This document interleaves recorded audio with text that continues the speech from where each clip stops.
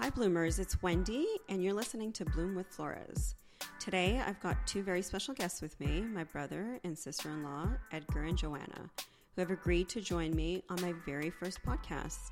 We're going to dive into a conversation about how they navigate life with a child who has severe food allergies. So stick around for some valuable insights and stories as we explore this topic together. Hey, Joanna and Edgar. Thanks for joining me today. You know that this conversation is just going to be very informal, and I want to hear from you guys exactly what you guys are going through. And say hi to our audience. Yeah, thanks for having us. We're extremely excited to be on your first ever podcast. Congrats. Number one. Thank you. So we're just going to dive right into it. Can you tell us a bit about your journey as a parent of a child with severe food allergies? Yeah, I mean, where to even start? I feel like from the beginning, it's definitely, I think you said it best by saying journey. I mean, we're by no means perfect. We're still learning. We're discovering new things, I would say almost every single day. As our daughter grows older, she's also changing.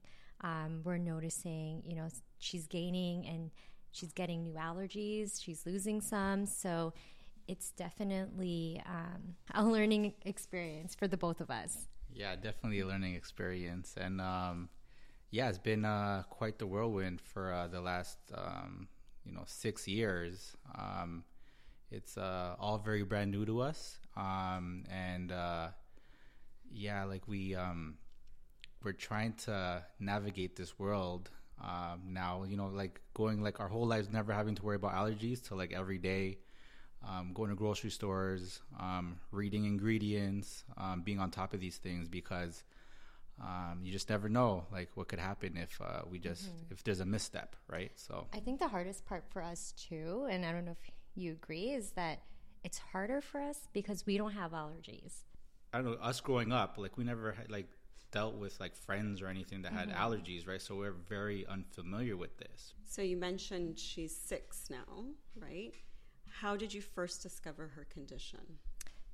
So I think, I think this probably is because as new parents, we go to all these shows where they teach you about how to do things properly. Mm-hmm. I think as new parents, we get into that, I guess, that mindset that you don't want to do anything wrong. So you always want to follow everything by the books. Right. You want to do all your Google searches.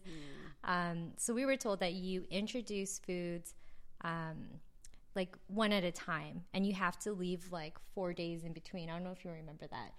But we started with the most basic thing, I think, was steel-cut oats. So we would give her the steel-cut oats. This was at 4 months. Okay. We did that, and we're okay, she didn't react. Then we kept doing that with bananas, avocado, the basics. And then we got to I think we made our way all the way to eggs. And then we gave her, I remember it was scrambled eggs. And we fed that to her, and then we started noticing she got red around the mouth, kind of itchy. So I think it was then, from 4 months. And then, or even, no, I think we even have to go back further I think we truly realized that she had food allergies, when you said with the eggs. And then the baby acne. But then when we looked back, there was a lot of signs that we missed that we look back on. We're for example, because you were breastfeeding, right? So when you were breastfeeding, you were eating normally, right? You're eating your yogurts, you're drinking milk, right? And then we noticed that our daughter, after she would breastfeed and when she would go to the washroom, there was a bit of blood, in her stool. Yeah, and she had a lot of baby acne that I was so convinced was not baby acne. Yeah, but the doctors were just oh, that's just baby acne. She's going to grow out of it, right? But then once we started, once we kind of took matters into our own hands, and it's okay, you know what? Maybe watch your diet, see what you're eating, cut certain things out, and see how her skin or stool reacts to it. So the first thing we took out was the dairy. And then we started seeing a big difference in her skin, and there was no more I think that was the biggest learning experience, is that you truly have to be your biggest advocate when it comes to your child. Like, while doctors are experts, parents' intuition is, like, I feel like is best. Like, if you have a gut feeling, I feel like do everything you can to either prove your point, because the doctor just kept writing it off that it was baby acne. But again, going into these forums, like, where you hear from other parents, they start giving their suggestions, and that's where we kind of learned to take out the dairy. And then, like my husband said, like, her skin completely cleared up. So we took that to the doctor and we're like, you need to allow us to do an allergy test on her. And how old was she then? So that's the other thing. She was only 1, and the doctor was like, she's too young. Right. But they're like, it has to be like a confirmed reason why we're going to do it on her. And we're like, yeah, well, I mean, she has like the blood in her stool. We had all that evidence, right, to ask for that allergy test. So then when we did it, they did blood work on her, and then that's how they confirmed that she indeed has not like a dairy allergy, but a cow protein allergy.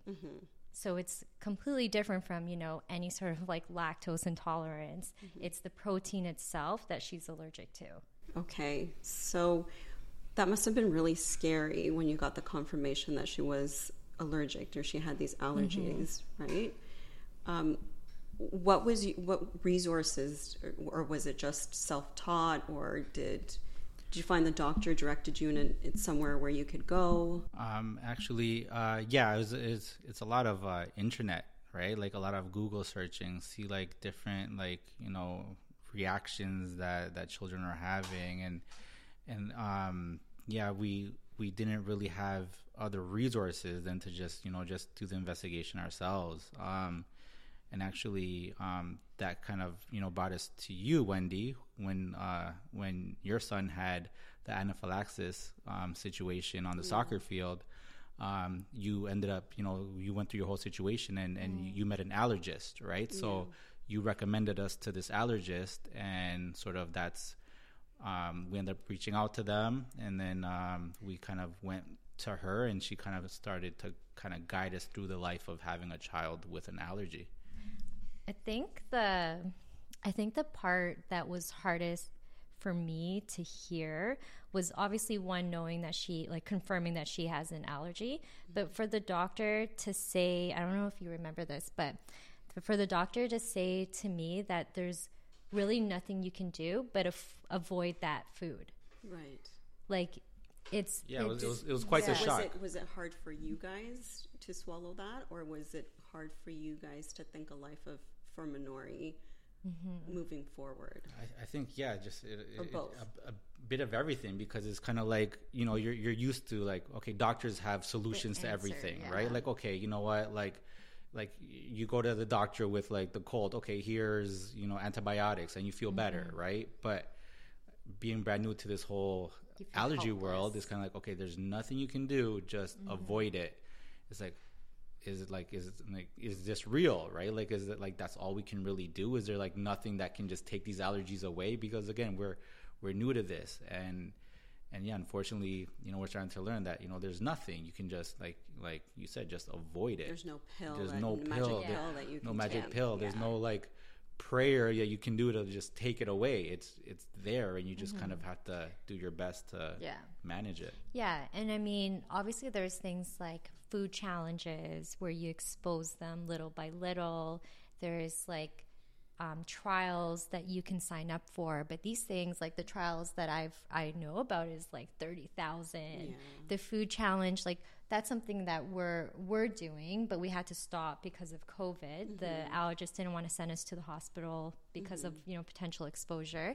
But I mean, obviously all of this is going to take time, but I think what we're alluding to is that there's no magic pill to make it go away tomorrow. So you mentioned that you're your child's advocate, a parent that's going through something similar to this. What would you say to them? Our daughter Minori, she has taught me confidence. So I feel like, while I'm no expert, like, I need to be confident in myself that I can educate others around me and others who are around her when I'm not there. Yeah.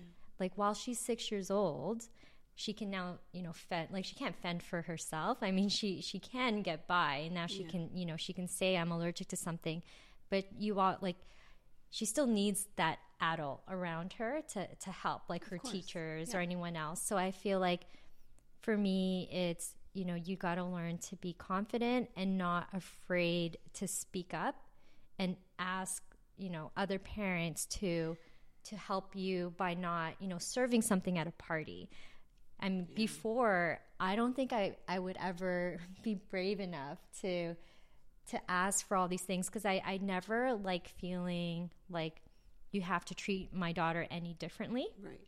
And you start to realize, other parents don't know how serious it is, so they're like nonchalant about it, and then we're just kind of like, we have anxiety the whole time, right? So you just have to, at the end of the day, just stand up for your child and just speak up, and just don't be afraid to just tell anybody what their allergies are and like how serious it is, right? And to go off of what you just said about parents not realizing how serious it is, I think it's because it's one of those things where if you can't see it, you don't feel like it's that serious, because it's not like a physical mark on her that's like the tell, like something's different, right? So I think that's what makes it scarier, because especially if you're not around someone with allergies, you don't realize how life-threatening it is.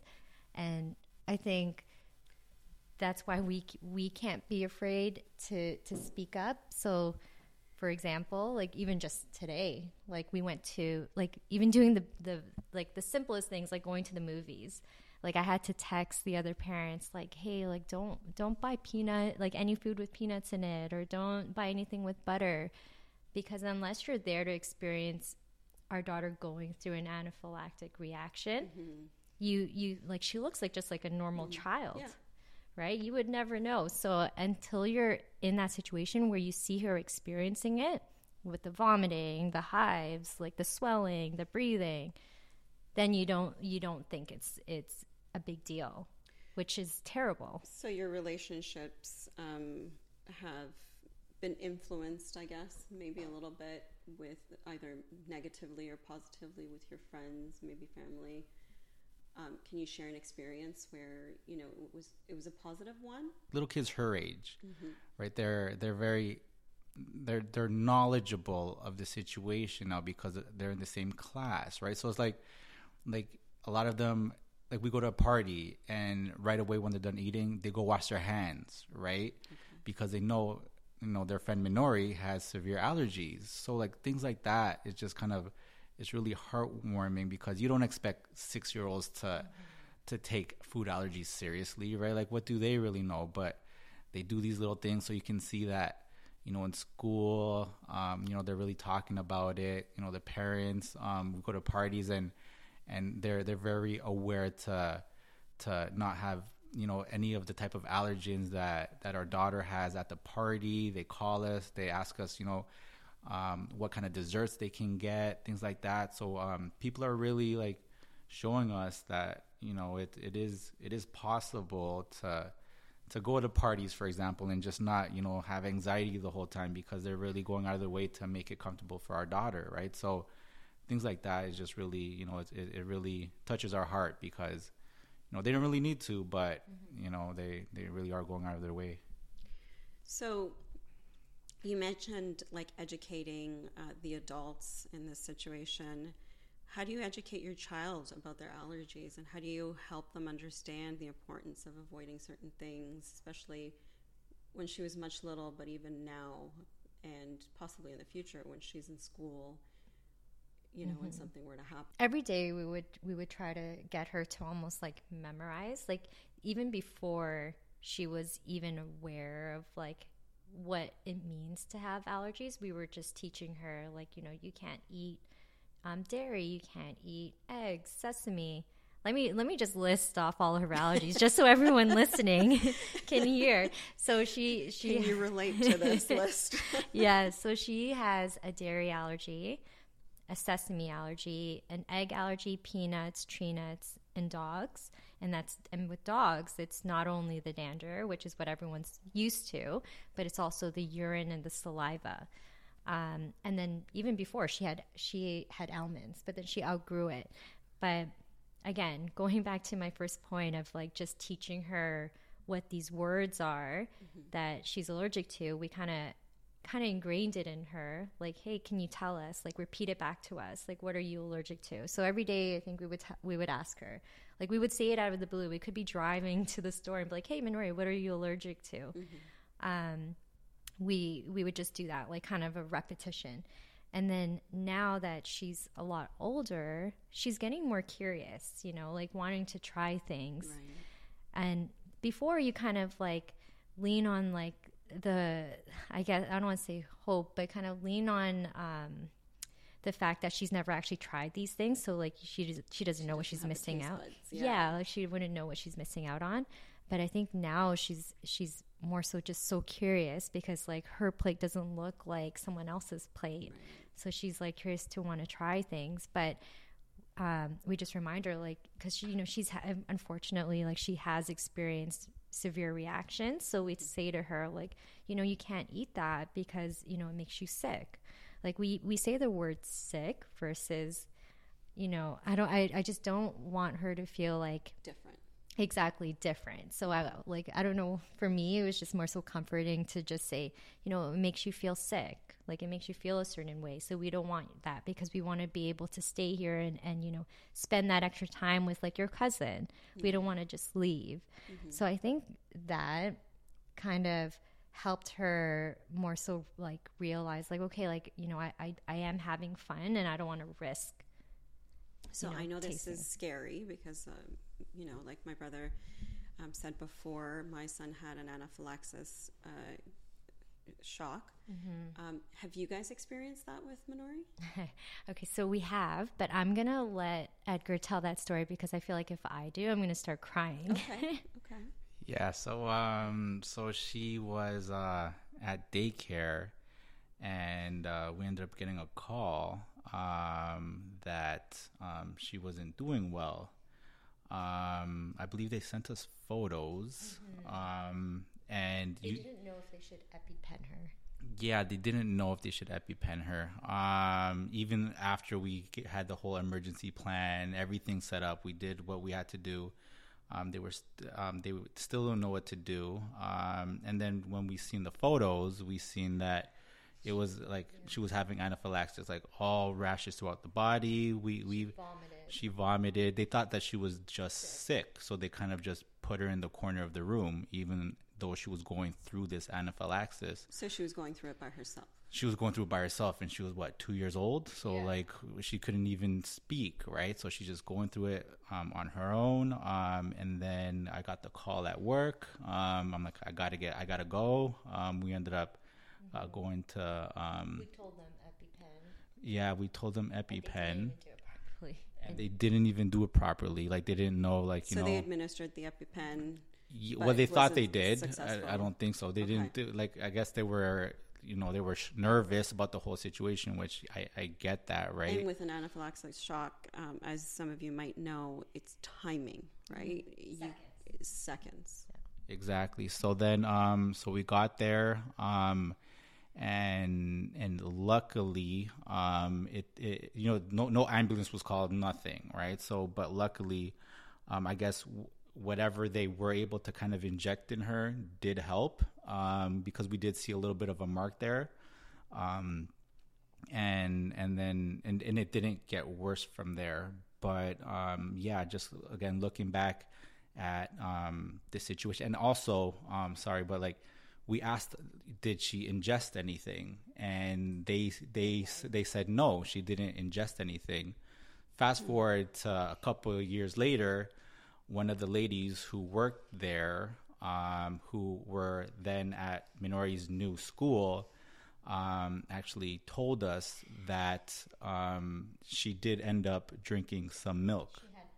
She had oatmeal with milk. So they even try to cover it up. Wow. After, like, so it's like, you know, hearing those things, knowing everything that she went through, it was just heartbreaking. Just looking back, that, hey, she could have died, right? Yeah. She could have died, and nothing would have been done. But that was the first anaphylaxis situation that we went through, which thank God she made it out of. Yeah. So when you reached the hospital, because I'm sure you guys took her to the hospital after. Yeah, we did. What did the doctor say? Well, what did the doctor say? They monitored her. It was more so they were more so like, you were lucky. Yeah. Right. And they just made sure, since we were there, we just had to stay for a while, and then they just made sure it didn't progress, because with anaphylactic reactions, sometimes even after the first time you administer it, sometimes it doesn't take. Right. And then they could have even more reactions after it, and that's where you go for a second dose. But I mean, thank God, Minori was protected that day, and it didn't get to that point. But I think from that experience, is where I think I grew so much more confidence, because I didn't want this to happen to another kid. And if it took my daughter as like the learning experience, I wanted something to come out of that. So I actually ended up calling the school board on this preschool to get them audited, because an anaphylaxis emergency care plan should always be a part of every daycare, every school. It should always be a part of it, for all the teachers to know, because again, allergies are not uncommon here. Maybe back home, but not here. So I ended up doing that, but then at the same time, I felt like it was my part, and I feel like maybe I shouldn't have even had to do this, but I set up a learning session for all of the childcare workers at this preschool, my daughter's preschool. I'm like, I'm going to get an expert to come in and teach all of your staff how to properly administer an EpiPen, because one thing that Edgar didn't mention was that they EpiPenned Minori during that reaction, but they didn't take the safety cap off. So if you're familiar with EpiPens, it's blue to the sky, orange to the thigh, but they didn't remove the blue safety cap. And when they had EpiPenned her, so they ended up just bruising her. But there was like he said, there was a mark, so it looked like that's what the doctor had told us at the hospital, that some of it did go through, but they ended up leaving like a big bruise on her thigh. Yeah. So I know you guys carry around EpiPens. I've seen you guys. You have one everywhere. Yes, right? In the we car, do. And that's great. So now that you have experience with EpiPens, what is the standard? Like, what do you have to do? Like, in terms of, do they expire? Like, is there any advice that you could give? People that are listening right now? Yeah, so they definitely do. You can sign up for, which is what I'm doing right now with EpiPen Junior. I have an app on my phone, and you input all the EpiPen dates onto this app, and then they'll send you email reminders when your EpiPen's coming up for... Oh, so you registered? Yeah, okay. So I registered it. Amazing. So that's like a good reminder. The thing is, like, on the EpiPens themselves, there's like a clear spot on it, so that if it looks foggy, then don't use it. But if it's clear, then you know that it's good to use. Even if I think they kind of like, because when we started getting these EpiPens, there was like a shortage at the time, right? So they're like, it might be expired, but still, like, if it looks like it's clear through this little see-through part on the EpiPen, then it should be fine.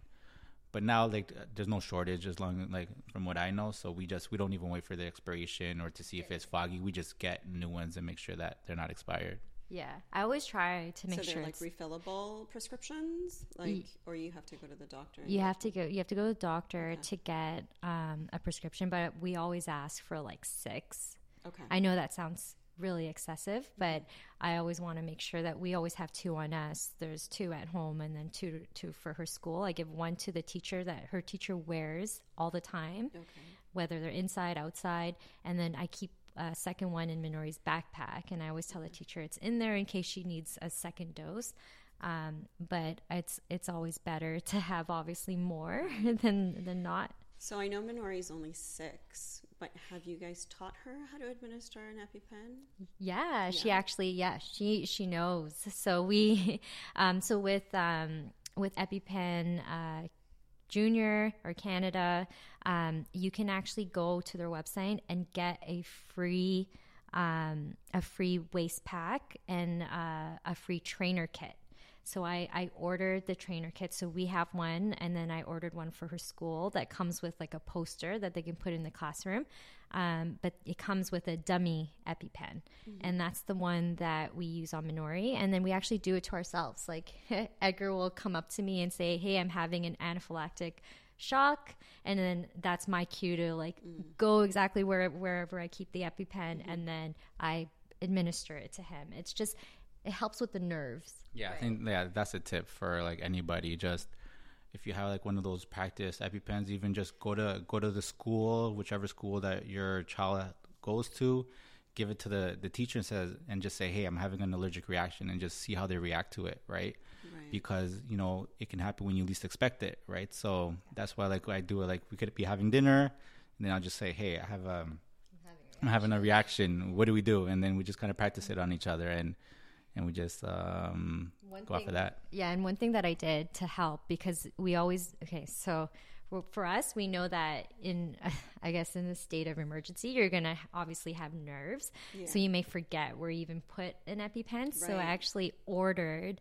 It's fight or flight, right? Yeah, exactly. So I ordered this emergency case where it's like almost like where you keep like where you would keep like a fire extinguisher, but it's for EpiPens. So so we have that at home, and we have 2 EpiPens in there. So it's at any time there's an emergency, you know that you can go to this case, and then that's where the EpiPens are. So that helps if like your mom is at our house, right? And she forgets. Again, if you're not around someone with allergies, you're going to forget all these things, right? So it's good to try to make everything as accessible and easy as possible. So Minori lives quite a relatively normal life, right? With her sports, and she excels in school. Like, she's a really good human being. You guys have created an amazing little girl. Thank you. But looking towards the future, what are your hopes and aspirations for her in terms of her allergies? Well, we're praying every single day that she can grow out of her allergies. Because, we hear that, 80% grow out of, milk, dairy allergies by the age of 7. So we're hoping for that. We know peanuts, it's pretty rare to grow out of that. So, but again, we're just pretty much praying each and every day that she can grow out of as many allergies as she can, so that we have less things to worry about. That's sort of what our hopes are. And again, just for her not to be embarrassed of her allergies, right? Like, this is what she has, unfortunately. But we can make it. We can work through it. We can work past it and just continue to cook our own food, and just don't go like that. It's helping us make our own food and not go eat out as much, right? Because we're very aware of it. And just hopefully she goes to college and she becomes an athlete, and she doesn't have to worry about these allergies as much. But that's sort of what we hope for. Yeah, and I mean, going back to like the first the first question you asked me, and when I responded about this being a journey, again, she's only 6, and when she's older, when she goes to high school, that's going to be a whole nother experience of being a teenager now with allergies, and like the pressure of social settings, and then the pressure of like wanting to fit in. Like, as sad as that sounds, it's like that's something that we're going to have to go through. And I think just giving her like the confidence that she has taught me with these allergies, I'm praying every day that she's also going to have that same confidence, so that it doesn't become like a roadblock for her in anything that she does, and that she can live a normal life. Because like I say that to everyone, I'm like, she's a normal kid. Like, she has allergies, but she's a normal kid. Like, you would never know. Yeah. Well, yeah, she's a hockey player. Yeah. She's a soccer player. Yeah, you're going to see her on Team Canada for hockey, for soccer. Mark it on this day. In November, what day is it, guys? November 2023, we called it. So in closing remarks, guys, I'm really proud of you guys and the parents that you are. And I'm really happy that you guys have advocated for her. And sometimes you guys have had to put me in check as well, right? But is there anything else that you would tell a parent that might be hearing this and is going through something similar? Mm-hmm. What should they do first? Like, should they go seek their doctor? Should they demand seeing an allergist? Like, what would you say? I would say, yeah. Well, first, try to introduce, right, these allergens like peanut butter, fish, shellfish. Try to introduce them at an early age. Go in front of a hospital, right? Introduce these things that you can, and just stay there for a little bit. So that's the first thing I would say. Just try to introduce these into their diet as soon as you can. Find a community. Like, you're not alone. Like, you don't ever have to feel like you have to take this on by yourself. Like, and as sad as it is, like, allergies are so common now that you can find so many different communities, whether that's on online or in person. Food Allergy Canada is a really big one for us. Like, we follow them on X, formerly Twitter. We follow them. Like, they share such good tips. We've learned so much from, simple social posts that they put out. And they also host webinars that you can join and listen to. It's a lot of education, but it's obviously all for the right reasons, because you want to make sure that you have all the right tools. Yeah. And there's also an e-magazine, Allergy Living. They put out magazines every month, and they give you a lot more tips on how to have a safe Halloween with a child with allergies, or like how to have a successful Christmas gathering. So yeah, those are sort of outlets that we use that help us a lot. When you first find out, it's going to feel like your world's upside down, right? It's going to be a lot of hard nights. We had many nights where we just talked about it and we cried to ourselves about this, right? So it'll be difficult at first, but you'll make it work. It'll become easier and easier the more you sort of navigate through it. So there is light at the end of the tunnel. Absolutely. Well, there you have it, Bloomers. A big thank you to Joanna and Edgar for joining us today and sharing their insights. We hope you found this topic useful and enjoyed the conversation. Stay tuned for more exciting content, and until next time, keep blooming.